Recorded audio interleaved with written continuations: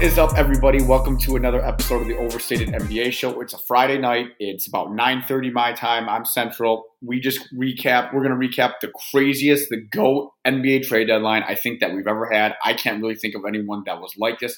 Brett, what is up, man? How are we doing? Couldn't agree more, man. Craziest deadline I've ever seen, the wildest, the greatest, the deadline to end all deadlines, man. This was really nuts. I mean, we've had some pretty big trades at the deadline over the years, but more often than not, it kind of disappoints. Like there's all this build up and all this speculation and all these fake trades, and then like nothing of real consequence happens. That was not the case this year. We obviously had some very big names changing places, and not just the big headlining trade that we're obviously going to talk about, but some of the smaller ones too. So it was a really fun day, a really fun couple of days, really, because they kind of started on Tuesday with some of the Blazers moves and everything. So it's been awesome to follow along, and definitely looking forward to talking about it, man. I'm with you. And it's crazy because I think in years prior, we would have had like the Ben Simmons, James Harden trade, and then there would have been like nothing, right? There would have been a couple of teams doing deals, but it was like, even before Thursday, we had Halliburton and Sabonis, and we'll talk about that. Then you have Porzingis getting traded for Spencer Dinwiddie. It was just wild on how crazy it was. But let's start with the elephant in the room. So about a month ago, you and I disagreed on something, and we never disagree like this. But we were pretty passionate in our stances. And first off, I'll just say this: it is crazy to me that in 2022, that Ben Simmons played it the way he played it, and we all have our thoughts on that. I don't want to speculate on his mental health if that's what it really is, but he basically just said, "Nah, I'm good." Played it a year into his contract. "Nah, I'm good. 4 years left." James Harden basically begs Houston to trade him. He plays like absolute dog shit. Then he goes to Brooklyn. He's an MVP candidate before he gets hurt. They got this big three. They played in 16 games together, which is just wild. And then this season, it's the same thing. He sulks. They both of them handle it horribly, yet they both get to where they want to go. James Harden is back, reunited with Daryl Morey in Philly, and Ben Simmons is playing with Kevin Durant and Kyrie Irving. So just to recap what that trade was, Philly gets James Harden and Paul Millsap, while Brooklyn gets Ben Simmons, Seth Curry, Andre Drummond, a 2022 first-round pick, and a 2027 first-round pick. Brett, man, what are kind of your thoughts, man? Take it either from Brooklyn side or Philly side. Off the bat, I think Brooklyn won the trade, but I mean, maybe in the immediate, maybe you could say that Philly won the trade. Go wherever you want to go with this one. Yeah, it's a hard one to like determine a winner of, because like if you had told me like when we were recording that podcast, because that was a big part of it, was like that they want Harden. Right, like I said that you had said that, and then I think on the next podcast we did, I was saying like that would be the one thing where you wait until the offseason if you know you can get Harden. I didn't think that they were going to be able to get him by the deadline. I don't think anybody thought that until a few days before the deadline, when Harden made it pretty clear that he wanted out. And at that point, it's like, okay, wow, this might really happen. But for me, like, I just wanted them to do something by the deadline. I didn't want this season to go to waste because of the level Embiid is playing at. Talked about it a million times. So in that sense, I mean, I think it's a pretty amazing trade for Philly, because you're getting off this guy that wasn't playing for you, and you're getting a bona fide superstar, arguably a top 10 player in the NBA, to pair with Embiid this season, right while Embiid is playing at an MVP level. So it's pretty amazing that they pulled it off. But yeah, man, like I like it a little better for Brooklyn, like, because not only are they getting Ben Simmons, who's, makes a lot of money, but it's a lot more reasonable than Harden's contract. And then also they get Seth Curry, and they get Andre Drummond, and like center is a position of need for them. Like, Drummond's a nice piece for them. I'm expecting him to probably start at center for them, and I think he could really help them. And then Seth Curry is just another shooter. And like I've always said with Ben Simmons, like you want him to be the only non-shooter on the floor. Like I like him as a 5 with 4 shooters around him. And that's a configuration that they can do now with this Nets team. When you look at their shooters between Durant, Kyrie Irving, Joe Harris when he gets healthy, Seth Curry, and Patty Mills. Like, you've got some elite shooting, not to mention Cam Thomas. LaMarcus Aldridge is a great shooter for a big man. Like, you've got shooting surrounding Ben Simmons. So, like, I think it's a really good basketball fit for him. And I think they're going to be better now than they would have been with Harden. Like, just in terms of fit, lack of redundancy, and that additional shooting you get, and also a quality big in Drummond, who's arguably been the best backup center in the league this year, certainly one of them. So I really like it for Brooklyn, and I really like it for Philly too. I mean, I don't think there's a real winner and loser. Like, both of these teams want to contend, and I think this trade put them both on a more viable path to contention. Yeah, I kind of agree with that. I think, though, that both of these teams, though, have to be in win-now mode. I think on paper, these look great, right? And we say this all the time. I said this when Brooklyn got their big three. Hey, man, it's a big risk putting those three together because those guys just can't stay healthy. You know what I mean? Like, whatever it is, they can't stay healthy. And then you saw it in the playoffs against Milwaukee. Kyrie gets hurt. James Harden gets – like, they just can't stay healthy. And I think you look at it, if you're Brooklyn, you're like, okay, James Harden was going to leave anyways in the offseason. So now we got Ben Simmons. Nobody knows what's going on with Ben Simmons. I mean, you would think now, right, that this is like the best basketball situation that he could be in. He's got Kevin Durant. He's got Kyrie Irving. Hey, Ben, you don't want to shoot? Just play defense, man. Just play defense. And in the playoffs, you're going to close games as the 5. And that's going to be our small ball unit. You could be, I've heard it from everyone in the media, you could be the Draymond light mode. You get to do that. I don't know if he can make free throws, but I mean, that's a whole nother story. But we don't know what his mental health headspace is.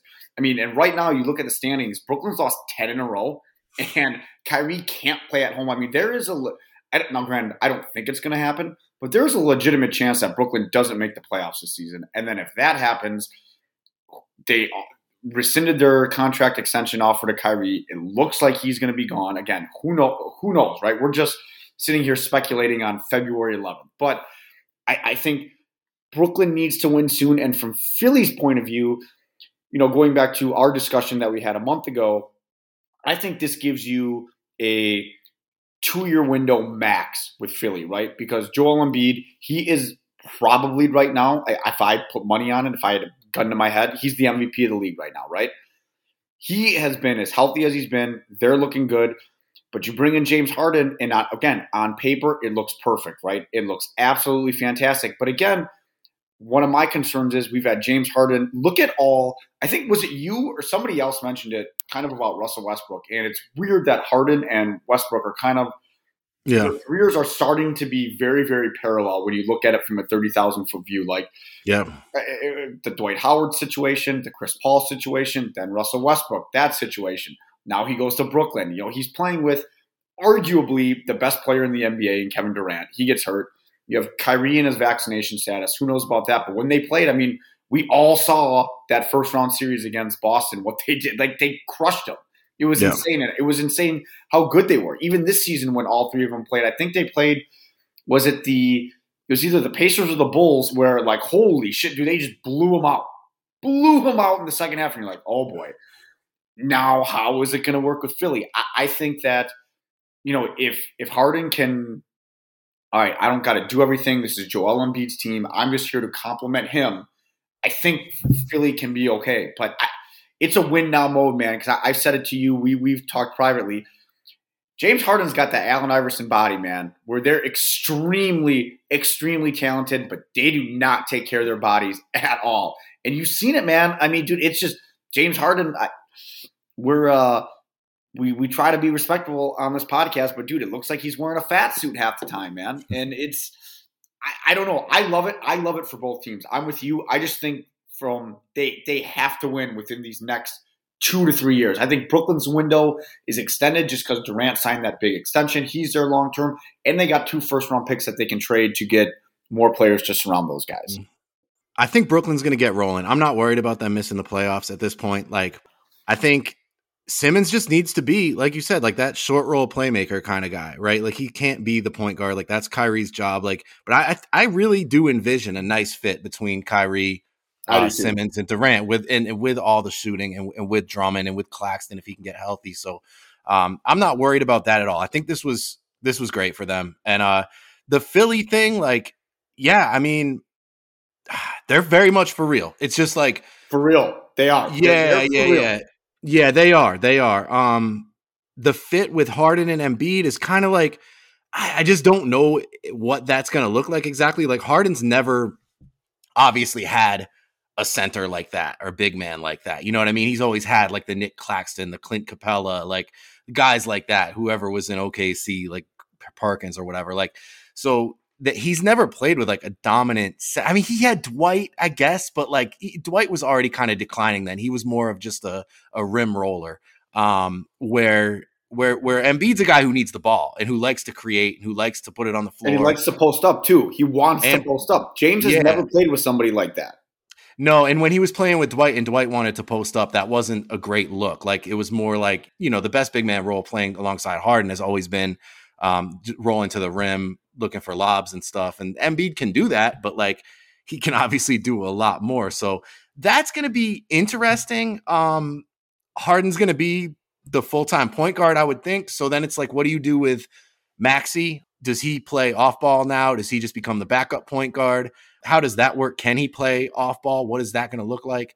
So like, you know, it's one of those things where and it's probably the Daryl philosophy is like, you get the best player you can and then you figure the rest out later. Yeah. Like talent comes first with Daryl. And I know he thinks they can make it work. And I think they can too. I mean, those are probably two of the 10 best players in the NBA. They're for real, man. Like I don't know if I would pick them quite yet to come out of the East. Like I got to see it first, but this is what I wanted. And I'm not a Philly fan, but I just did not want to see an Embiid season go to waste. And this is way more, you know, those other packages we talked about, like CJ McCollum or like Jeremy Grant or the Sacramento shit, like all the other ones we were talking about, like this is far and away better than that. Like this is James fucking Harden, but they gave up a lot to get him. So it's got to work. They did, you know, and they gave up a lot. Yeah. And that's why I keep saying like this window, man, it's close. I mean, I'm with you. They gave themselves the best chance to do it, but now you got to go do it. And if they don't, I love Joel Embiid. I really do. He's one of my favorite players to watch, but it is crazy when you look at it.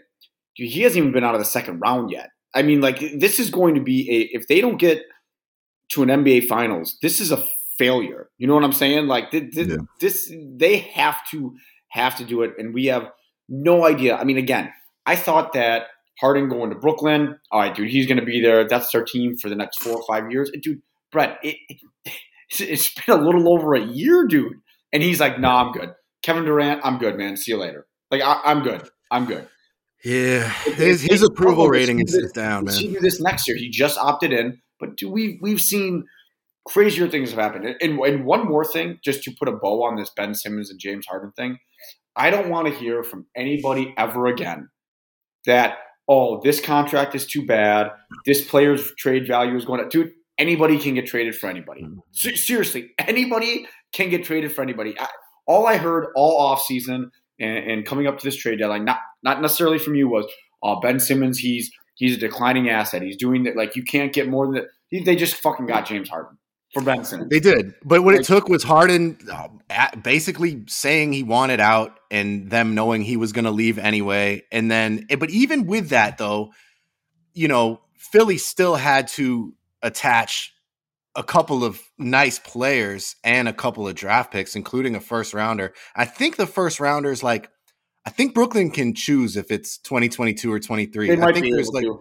I think there's something like that. So, I mean, yeah, it's probably not going to be a great pick, but like it's still like a first round pick. I think, was it a second round or two? And then Curry, Drummond, Simmons. So like that's a lot to get a guy that was going to be leaving anyway, that made that clear. But at the same time, again, like this gives them the best chance to contend. But I'll push back on that a little bit though, because if he came in free agency, Philly might have had to just blown that team up. Remember, dude, Tobias Harris is still on this team. Like they got 3 guys, max guys on their team now. They would have had to move. They would have definitely. It would have had to have been a sign and trade, you know. And it's they would have had to move a lot more players. Yeah, I mean, it works good, man. I'm excited, dude. And I'll just say it now, dude. The East is a fucking beast, man. I mean, you look at Milwaukee, Miami, Brooklyn, Philly. You got Cleveland hanging around there. I don't think I don't want to hate on the Bulls and the Cavs. I think they're having tremendous seasons, but those teams are going to give those other teams a fucking hell of a round in whatever round that they play in, whether it's the first round or the second round. But there is no cakewalk in the East right now. But Brett, I want to talk to you. This was a surprise trade for me, and I want to get your thoughts on it. It is definitely, again, we'll talk about Hallie and Sabonis, but the Kristaps Porzingis trade was crazy for me. So, I'm sitting here obviously as a Bucks fan, I'm seeing that the Bucks, they have 3 open roster spots. They trade for Serge Ibaka. All right, they're in the buyout market, right? And Goran Dragic gets traded, and it's like, all right, man, he's going to get bought out from San Antonio. He's going to Dallas. Luka's his boy. That's where he's going. It's all ready, signed, sealed, and delivered. They got Jalen Brunson. That's where he's going. And then Dallas, out of nowhere, trades Porzingis for Spencer Dinwiddie. And it's like, oh, shit. The first thing I thought of was Goran Dragic, but like, you've been on this pretty early, and the Nets started off pretty good, and then it got really bad. And Spencer Dinwiddie, I don't know if he fits Dallas, man. Do you like this move for Dallas? Because I'm as confused as hell by Dallas. Yeah. You got Luka's bouncing back. They're having the quote unquote the Jason Kidd first year bump. I'm surprised that they made this. Frankly, I'm not saying they should have kept Kristaps, but I am very surprised that they made that trade. What are your thoughts on that? I guess I can understand getting off of Kristaps and his contract. It's a lot of money. I wonder, I didn't realize it was that much of a priority for them. I was thinking they're probably like, okay, it's not ideal, but like it has worked at times. We're going to make it work. We're going to hope he gets healthy. So, but I wonder how much of this desire to get off him was the fit on that team and next to Luka, or how much of it was just his inability to stay healthy. So it could be some of both. It probably is. But yeah, I didn't realize that was such a priority to get off him to the point that you would, I think attach a pick and then take back 2 bad contracts in Dinwiddie and Bertans. And they're smaller contracts than KP's, obviously. Even playing on Washington, Brett. He wasn't even playing. No, he's looked pretty bad. Now, think about what type of player he is. He's a shooter. He's the Latvian laser. How weird is that too, that 2 Latvians got traded for each other? Like, what are I'd love to know the probability of that. But I mean, so Bertans is, he's a shooter, and it's like that Wizards team was a mess. So like, I gotta think he's going to look better in Dallas. Like, I'm actually more excited in a basketball sense about the Bertans fit than I am the Dinwiddie fit, because Luka's never had a forward who can shoot it like Bertans. And if they can get him some looks, like, I don't know, man, if he could come back to like the form that he was at when he got paid all that money, like 2 years ago or whatever, he could be a problem just in his shooting. The Dinwiddie fit doesn't make a lot of sense to me.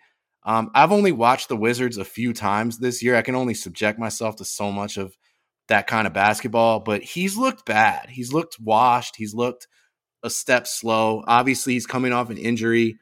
But even before his injury, he was a really inefficient shooter. He always has been.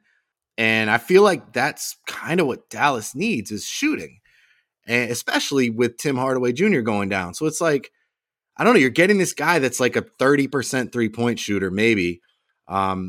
It feels like he's a better shooter than that. And again, maybe similarly to Bertans, like in this system, playing off Luka, he gets more open looks. He can become like a 36% 3-point shooter. And I know, Dallas has wanted like a second creator for a while. And Dinwiddie can certainly create. I don't know. He feels a little bit redundant. Like, he's not the type of player I would have targeted. Dude, he's been terrible, dude. He's been terrible. Yeah, he's been bad. He's been bad. He wants to be Luka. Like, he wants to hold the ball like he's fucking Luka.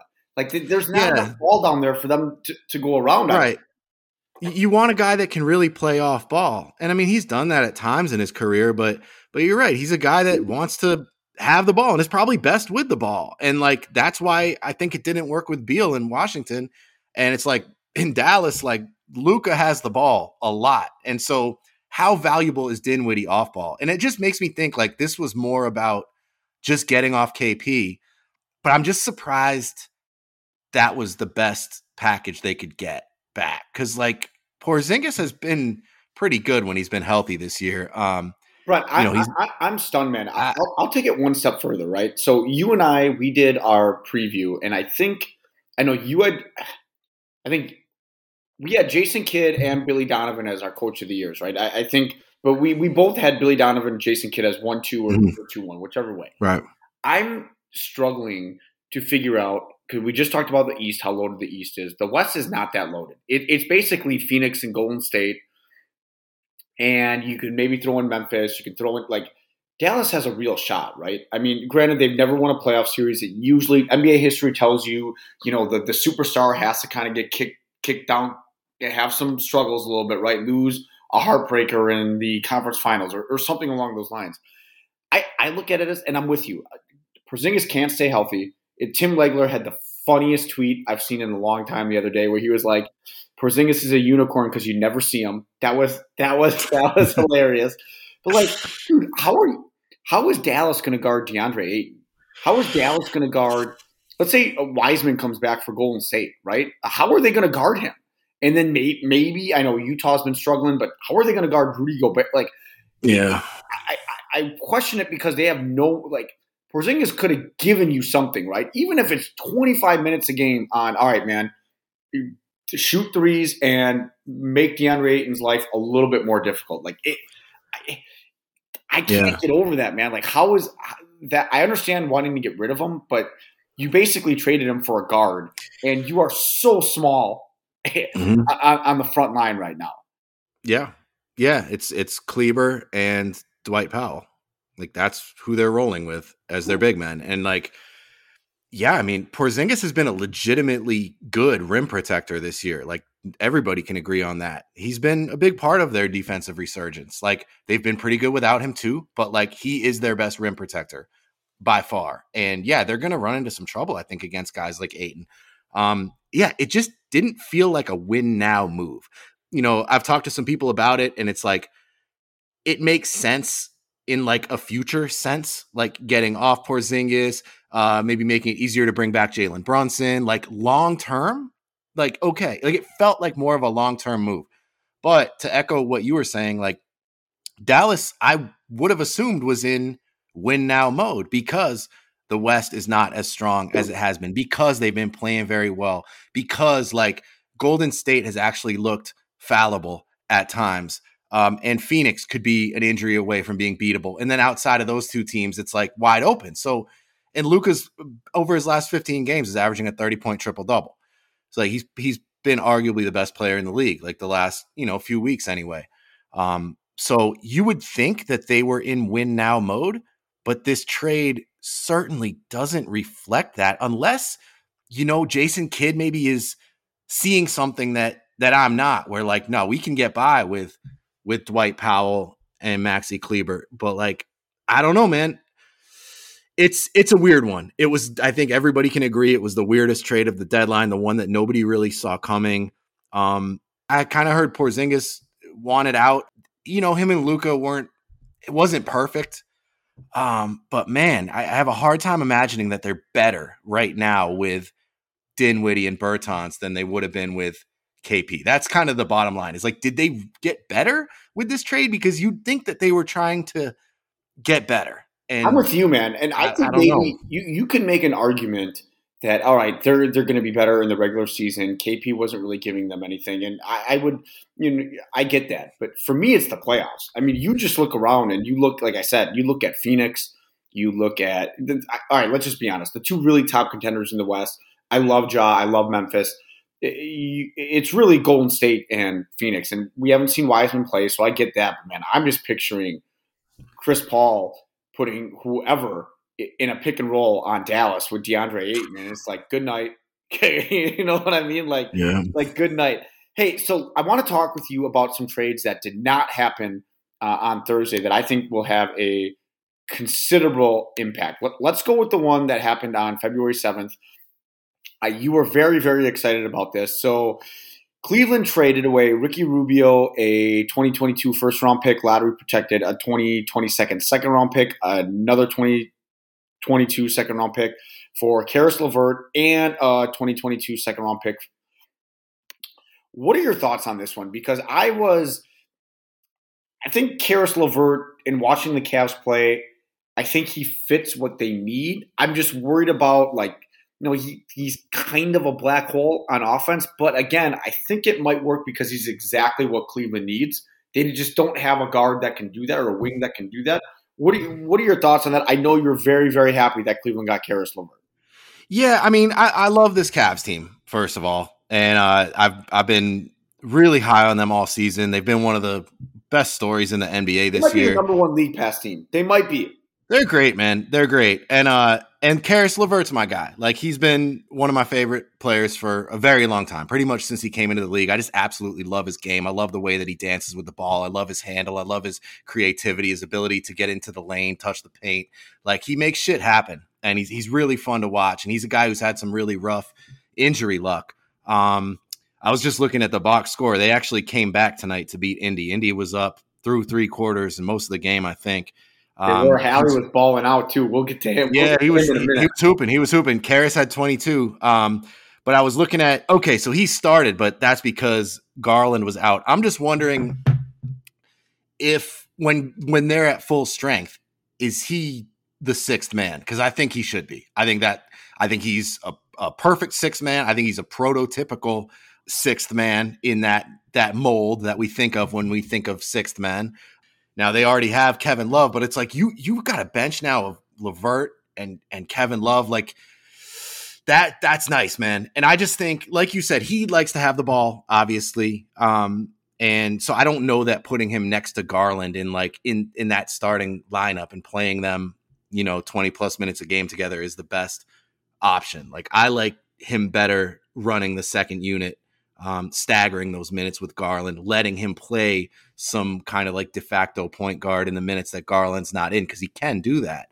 He's a pretty versatile player offensively. So that I would like to see him doing what he does best, but I just think we can only see that with him as a 6th man. And that was the same thing I said about Sexton when he was healthy. Was like, I think this guy would be a better fit as a 6th man, where he can handle the ball a little more, run that second unit. And so I'm hoping that once Garland comes back, that's what we'll see from LeVert, but obviously we haven't had a chance to see that yet. And I haven't, maybe it's out there. Maybe they said we're going to bring him off the bench, but I'm not sure. But what they needed was a wing creator, another scorer, another guy that can make stuff happen, especially when Garland's not in the game. And they had that to an extent in Rubio, but he's more of like a pass first playmaker. Like, LeVert's a real threat that could go off for 40 anytime. So I think in the playoffs, just to have that extra firepower is going to be huge. He's still pretty young. Like, he roughly fits their timeline. Like, so I just think, like, when we were talking about who they need, who they should target at the trade deadline, like, he was always the guy that I thought was the best fit. Like, a lot of names had been mentioned. Eric Gordon, like Norm Powell, like there was a lot of names floated for them, but to me, it was always LeVert. And so I love the deal because one of my favorite players went to one of my favorite teams, and I think he's exactly what they need. And I think they got a lot better. Just giving up that it's a shame what happened to Rubio. I think if he hadn't gotten hurt, they probably would have brought him back. But, shit happens. And I think all in all, they got a pretty good value in LeVert. He's a beast. I can't wait to see how he grows in this system and how he fits in with this team. They're tough. Like you were saying, dude, the East is deep. Like, yeah, you've got that clear tier of like Brooklyn, Milwaukee, Miami, and Philly and Philly. Yeah. And I think, but go ahead. I'll let you finish. Then it gets into, like you were saying, like Chicago, Cleveland, and like those two especially are going to be tough, man. Like, maybe they're not quite in that top tier, but like you said, like they could give any team a very tough series, especially Cleveland with their size. Like I said, man, that's a tough matchup for Milwaukee. I know you don't want to hear it, but like, it's not. It's not. You can keep going. I'll let you talk. It's not. I mean, but I'm just saying, of any team that has been assembled, like, I don't know. I guess Bam is probably the guy that I would say guards Giannis. Bro, best. we just swept them last year. Come on. Bam was last year. We whooped that ass. Yeah. We didn't need no Disney bubble. We just swept that ass last year. I'm just saying, like, I'm trying to think of who, but no. I would take Mobley and Allen as a way to slow down Giannis over any one player or any two players probably in the league. Like, I just think they're built to give the Bucks a tough time. I'm not saying they beat them, but like, that's just an example of the impact of having that kind of size and, versatility and mobility at the center position. So I agree. Hey, they're tough, man. They're tough. You know what's funny though? I know we talked about Ben Simmons, but you know who would be perfect on Brooklyn right now, man? Probably Karis LeVert and Jared Allen. I don't know. I'm just saying that. I mean, they did have both of them with Kevin Durant and Kyrie. Crazy. Crazy. I'm just saying. Maybe. Crazy Cleveland ended up with both of them. Like, how the fuck? Like, well, it's crazy that Houston had both of them. Cleveland won that trade. They did. Cleveland. They were just like an afterthought, though. They were just like a facilitating team. It seemed. You know what I mean? Like Houston could. Listen to who Houston could have had. Right? They could have had Ben Simmons, or they could have had Karis LeVert and Jared Allen. Yeah. Just saying. I know. Maybe those draft picks are a little overrated.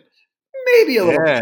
Now all those guys are just mixing it up in the Eastern Conference on three really good teams. Like it's a man. When you and I were growing up in the '90s watching basketball, it was the East. The East was the beast, and then Jack went to the Lakers, and that kind of changed everything. But dude, the East is the beast right now. They ain't fucking around in that conference. And I love what Zach Lowe said on his podcast today when he was like, Milwaukee, Miami, just seeing these dudes, seeing these other teams just loading up, and they're like, bring it the fuck on, man. They don't give a fuck. Bring it. The Nets are scary. The Nets are scary, though. Like Philly, I think like we know these guys, like we haven't seen them together, but like, I don't know. The Nets just have so much firepower if they can get everybody healthy, if Durant gets healthy, if Joe Harris gets healthy. The problem with the Nets is their defense. What's funny about Philly is I'm doing a Philly State of the Union pod next week. I think next week's Friday, I think. And I believe, and I'm saying I'm on record. I think Joel Embiid's the MVP, and I like that. I like that they got Harden. But it is funny to me that you just paired both of these guys are Hall of Famers.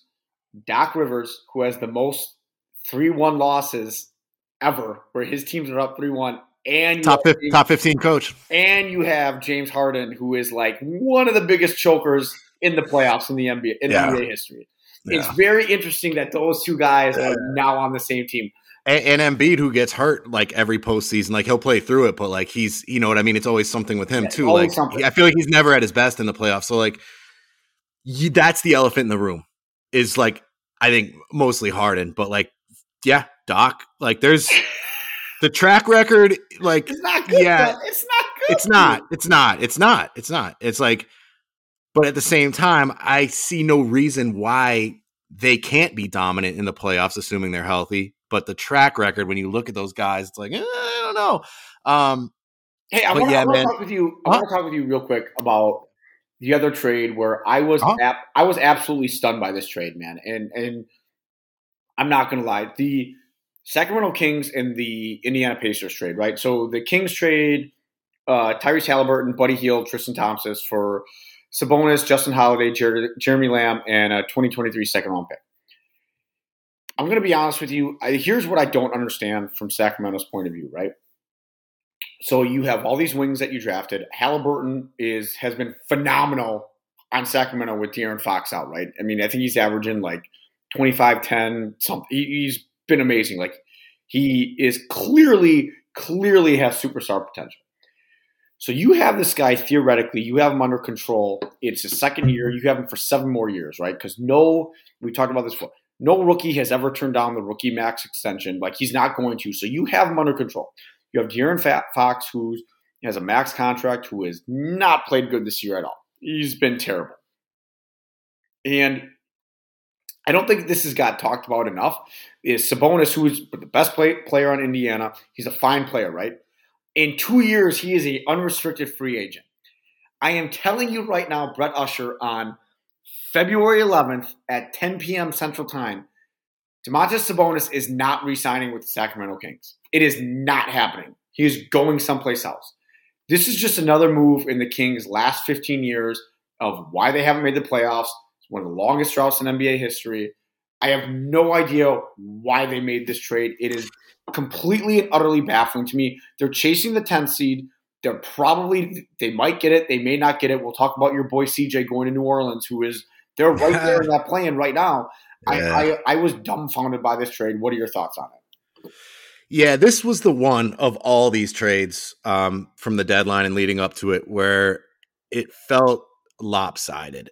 Now, of course, like Sabonis is probably a better player right now in a vacuum than Halliburton. 100%. But if we're talking about value, right?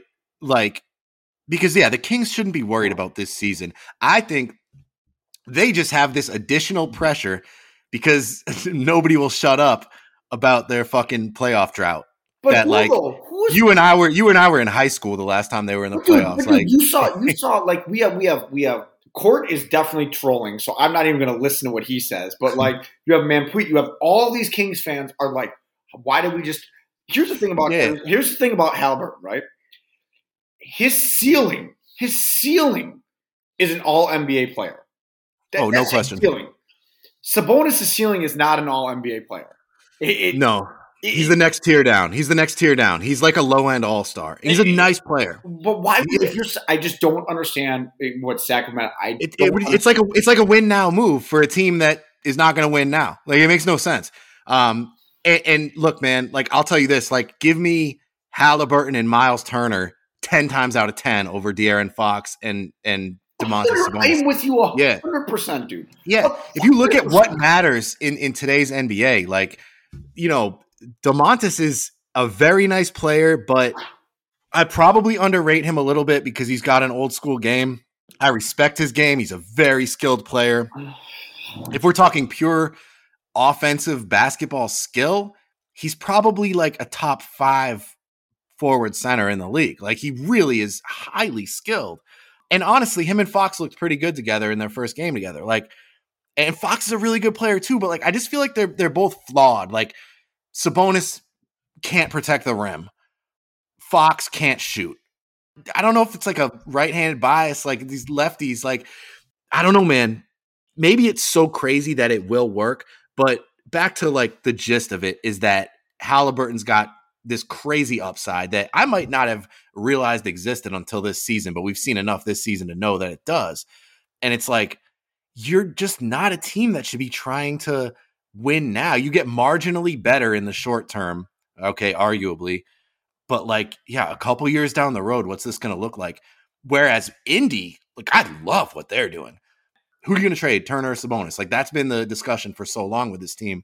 And I've always been pro trade Sabonis, keep Turner. Like, he's the more interesting kind of modern player to me. I think he offers more value, like, if he's at his best version, if he's being used correctly, if he's shooting threes, if he's more of like a Jaren Jackson Jr. type of player.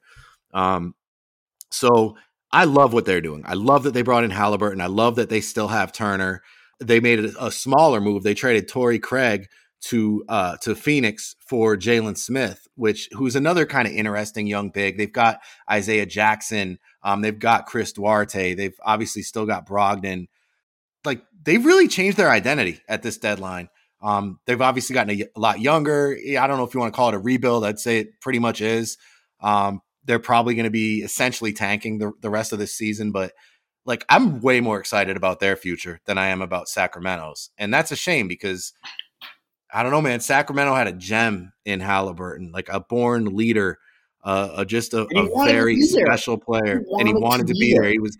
It sucks, man. Like, it sucks for their fans. Like, I know that their fans aren't happy. I know, like, seeing Sabonis and him playing well with Fox, it kind of like, one game, okay. Bro. It was one game. Yeah, I know. It was just like a little mitigation, but like, I don't know, man. I feel bad for their fans. That sucks. But I do think there's this pressure to make the playoffs with them that doesn't exist for any other team because they have the longest drought in probably any sport ever. Like, that Vivek guy is just a moron. I think he's obsessed with making the playoffs because that's probably all he fucking hears is like, they haven't made the playoffs since 2005, 6, whatever it was. That dude does some dumb shit. But dude, it's crazy too. And from your point on Indiana is most certainly going to trade Malcolm Brogdon in the offseason. They're going to get even more assets. I'm with you, man. They are in a perfect Perfect spot. I love them. I love them. They're one of my new favorite teams. Yeah, one of 30. I got you. They're probably like top 7 after these moves. Like they did the right thing. I like seeing teams do the right thing. Top Target 7. the right I'll ask guy. you that when we do our building recap. something. I will ask you that if Indiana They might be top 4 by then. Who knows, man? I like what they're fucking doing. I like it. Hey, I want to ask you about your boy CJ. So CJ, he goes to the Pelicans. Let's recap that trade real quick. So the Pelicans get CJ McCollum, Larry Nance Jr., who was sneakily, one of the greatest Milwaukee Bucks of all time. Shout out to 00000 Tony Snell. So the Blazers get Josh Hart, Nickeil Alexander-Walker, who has already been traded to Utah, Tomas Satoransky, Didi Louzada, first-round pick that's protected, and 2 second-round picks in 2026 and 2027. It sure doesn't sound like much when you read it back. But I want to ask you this, though. So the Pelicans are currently the 10th seed.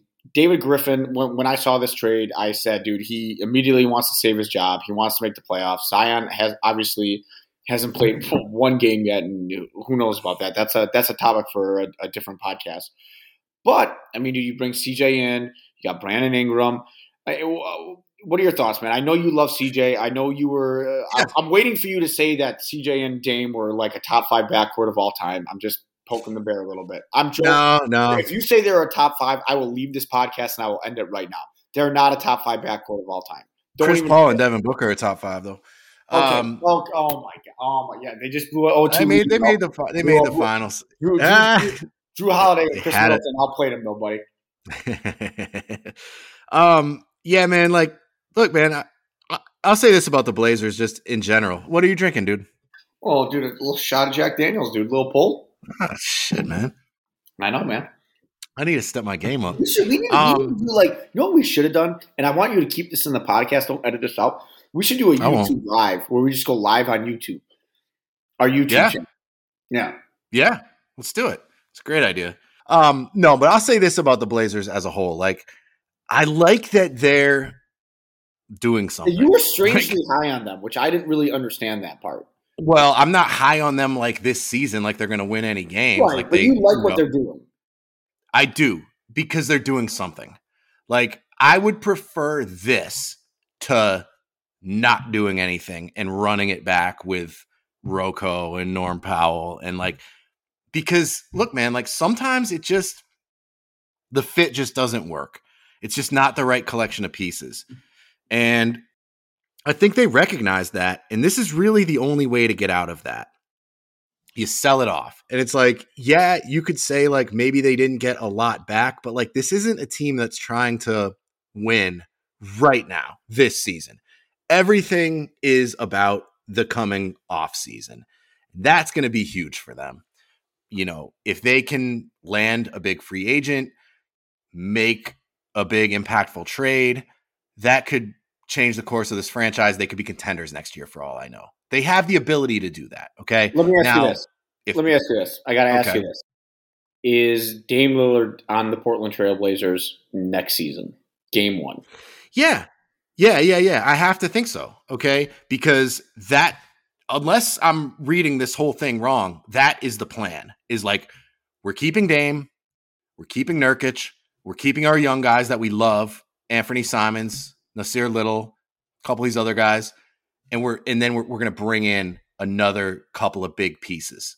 Like, we're just going to replace CJ, Norm, and Rocco with whoever that they can get this summer through free agency or a trade. They've got a big trade exception now. They've got some draft picks that they can use in trade. They've got some interesting young players. Like, they've got flexibility that they haven't had in years. And I think they have a direction, and we're going to reshape this roster around Damian Lillard. And as far as Lillard, like, yeah, he wasn't great this year. He was playing hurt. Give that guy all this time off, assuming he doesn't come back this season, and see him at the beginning of next season, well-rested, fresh legs, no more abdominal pain. He had the surgery to correct that, feeling great, feeling better than he's felt in years with fresh legs. Like, you could see an MVP level Damian Lillard. So I think that's what they're looking at. It's like, we've got this guy that probably still has another season or two, at least, of like MVP level play now that he's healthy. We've got a great center that has good chemistry with him in Nurkic. And we've got some, like, Anthony Simons looks like a star. Nasir Little looks like you are such a Blazers homer. It's unbelievable. But dude, like I'm saying, like, Simons, though, dude, that dude's legit. That dude is legit. He's a beast.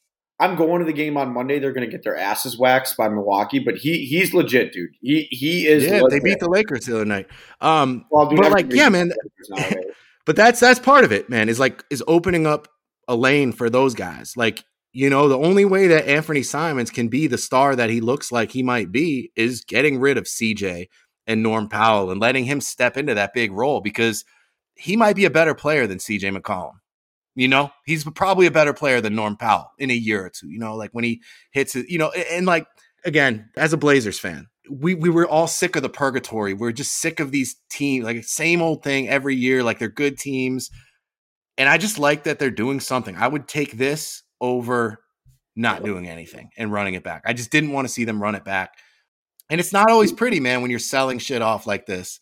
Like, you're going to look at just the names involved, and you're going to be like, wait, Norm Powell and Rocco going out, and we got Eric Bledsoe and Keon Johnson, the rookie.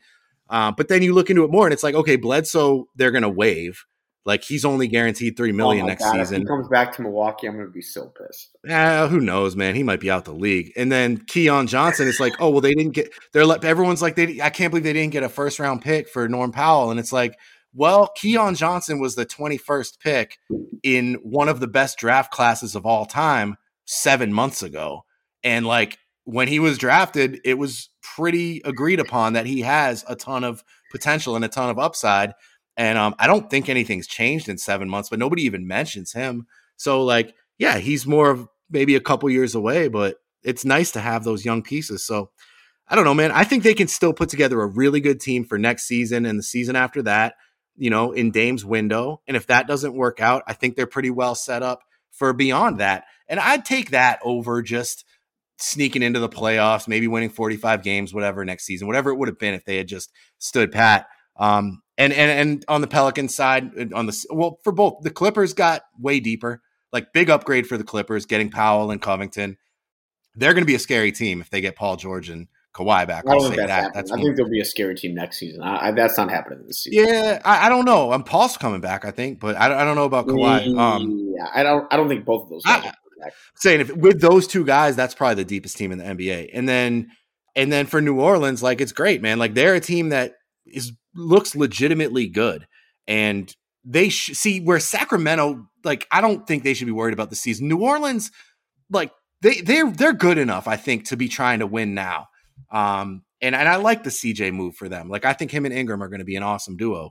So I'm excited for them. Like, I think the teams that got these Blazers players did really well, but I think the Blazers accomplished what they wanted to accomplish. It's just not sexy. It's not pretty. It doesn't look great on paper, but I think in the long run, it will pay off.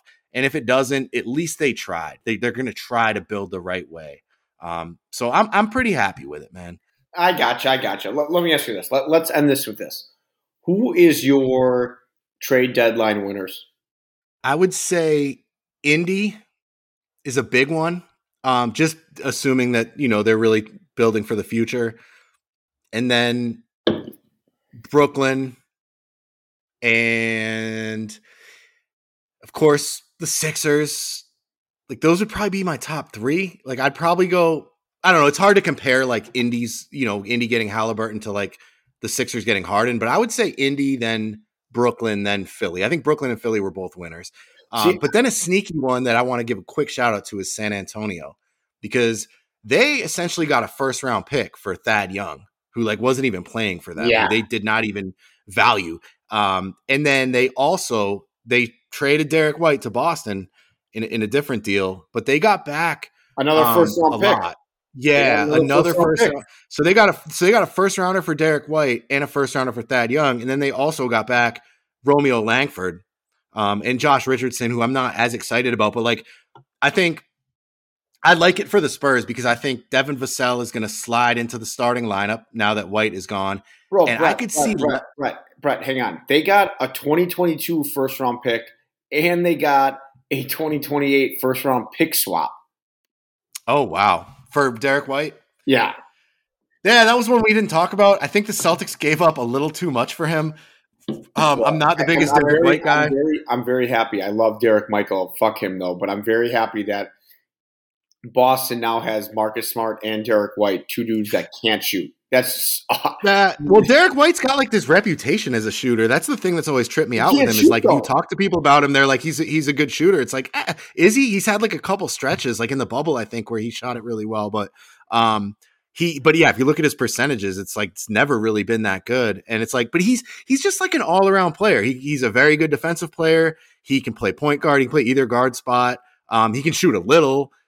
He can pass the ball. Like he's just a basketball player. He's a good all around player. Not the most exciting player. Not a guy I've ever really liked. I think part of that was that he was kind of a roadblock to Lonnie Walker, which bothered me because I think Lonnie's got a lot more talent. But like, I don't know, man. I think the Celtics definitely got better with that trade, but I also think they gave up too much. So the Spurs would be another big winner to me, just because you have to take into context where these teams are at and what they're looking to do and their timelines. And like, are they trying to win now or are they looking at the future? Spurs are looking at the future for sure.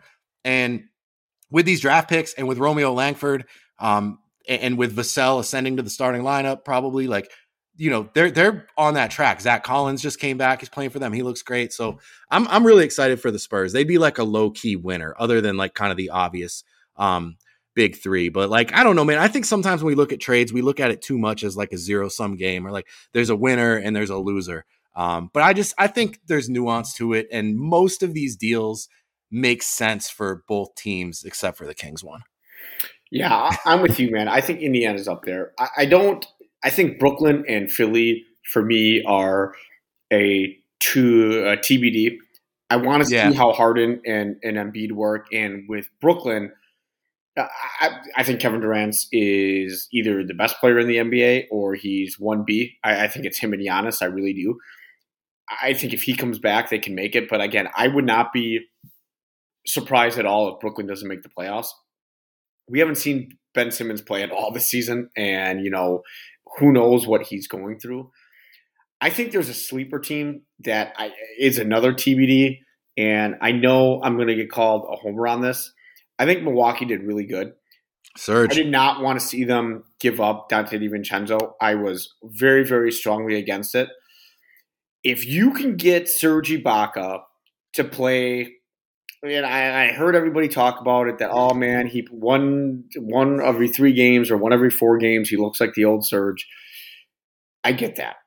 But now he's playing with Giannis. He's playing with Chris Middleton. He's playing with Drew. He's playing with a team that they're the NBA champs. And if you get Brook Lopez back, a combination of Giannis, Serge, and Brook Lopez, all you need from Serge is 15 to 20 minutes a game.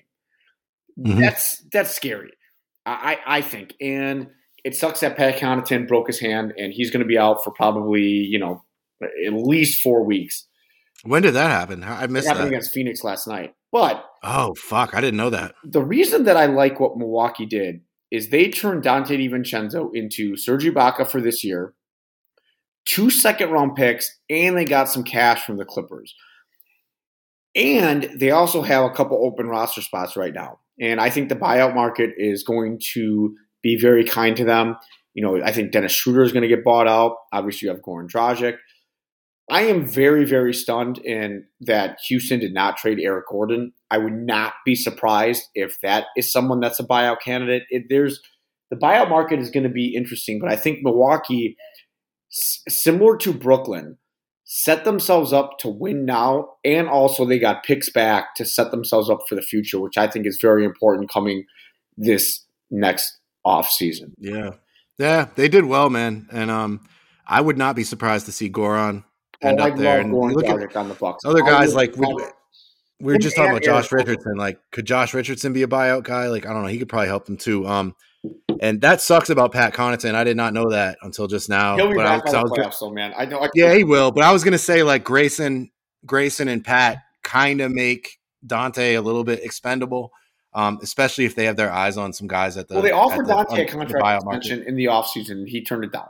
That's been reported that he turned it down. They gave it to Grayson instead. We'll see. We'll see. But, dude. Yeah, no, that's a good deal. And look, man, yeah, like you said, Ibaka, you don't have to get that much. You're not asking that much of him. Not. Like, I saw him play the other night for the Clippers. He looked pretty good. Like, that's what they need is rim protection. Like, they need another backup big next to Portis, who's more of a rim protector. And that's exactly what Serge is. And, yeah, I don't know. I haven't heard anything about Brook Lopez. Like, I don't know if this is – they don't think he's going to be coming back, so they really wanted to get somebody who can kind of replicate what he does. And if they get him back and he's healthy, then yeah, it's just icing on the cake. Then you've got a couple of really good more traditional rim protectors, in addition to Giannis, obviously. So like, yeah, they're loading up, man. They're loading up for another run. Phoenix is doing the same thing too. Like Phoenix and Milwaukee are kind of. I feel like they're kind of on a collision course yet again because Phoenix is just like, okay, we're going to swap out this young guy and bring in Torrey Craig, another awesome Torrey Craig player. Back to Phoenix. Back to Phoenix. That's right. And the Bucks are, bringing in Serge Ibaka. It's like shipping out a young guy. Like they feel like they're loading up, and as they should be because they're probably the favorites. Yeah, they got to be. Why wouldn't they be? And Brett, this is going to end it for us. I'm going to rip a shot at Jack for you, dude. And I think next one we should do maybe a little YouTube live if we record on a Friday night again. So, buddy. Yeah, let's plan on it. I love you. We got a Zoom to get to. Apparently, they've already started. Oh, yeah. They're waiting for us. So, all right. Well, I'll see you in there, homie. This was awesome, dude. Bucks and 6, as always. Everybody, thanks for subscribing. We really appreciate it. Go to manscaped.com, type in promo code overstated. Boom! 20% off. That's the only ad read I'm doing today because, I don't really feel like it. Bucks and 6. Let's go. Boom!